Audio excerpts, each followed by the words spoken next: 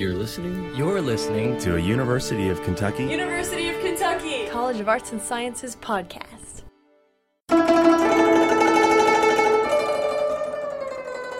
Paul Karen is a geography professor with international interests.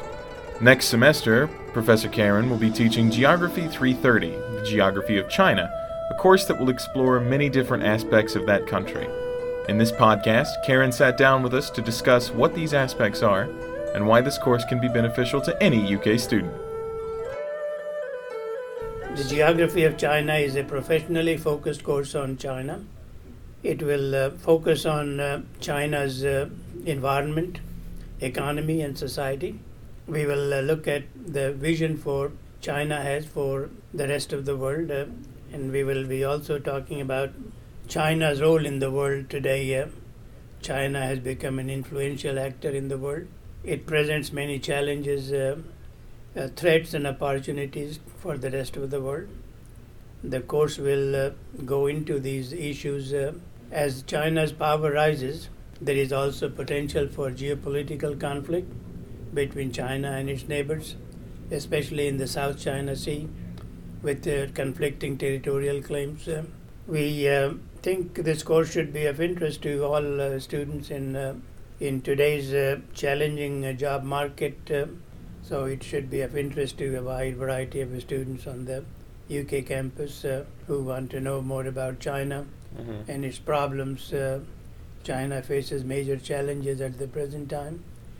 I think one thing that's really interesting, especially reading the description that they sent us about this course and then what you've just said, is like how wide a range of topics you can cover in a geography class. We will talk about China's environment, China's geography. Physical geography provides, the backdrop on which human activities take place. Then we will talk about the economy of China and the population of China. China has some major population issues as a result of one-child policy. Then we will discuss Chinese manufacturing industries, foreign direct investment in China. And China has become the world's factory in many ways, and most of the things are made in China. And so we will be discussing, that and some of the issues. But China's economy is slowing down now. Really? Because of the rising labor cost in China. Manufacturing industries are going to other places like Vietnam and Southeast Asian countries where the wages are still lower than that of China. We will also be talking about the China's minorities. Tibetans as well as the Uyghurs want more autonomy and independence to run their affairs. China is also facing right now problems in Hong Kong. Umbrella revolution, the people of Hong Kong want more say in their government.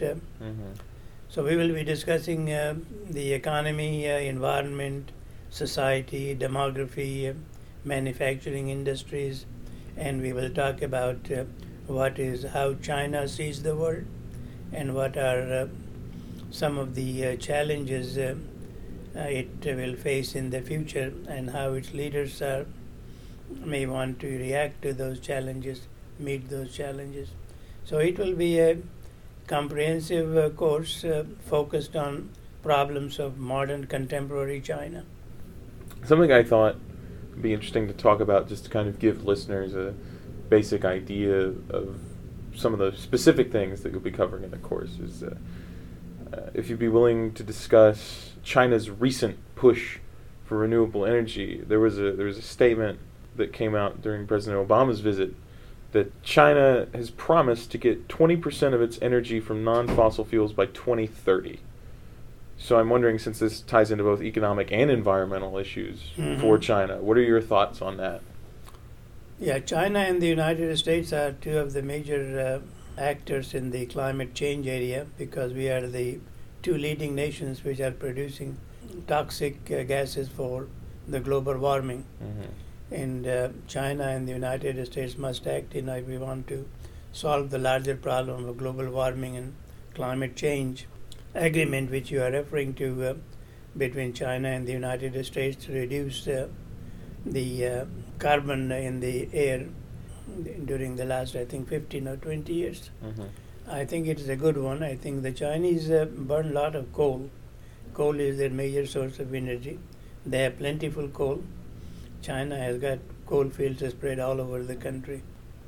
So the Chinese, if they take steps to go to renewable energy, that is a very good news. And they can do it. But manufacturing industries in China are still dependent largely on the coal energy, and that's where the major problem is.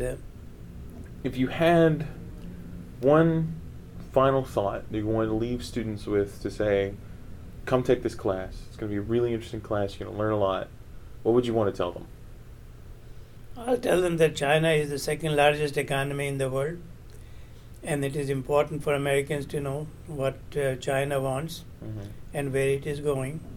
It will be very beneficial to students, even if they don't want to follow a career on China. It is a liberal arts course which provides you information which a well-educated person should have.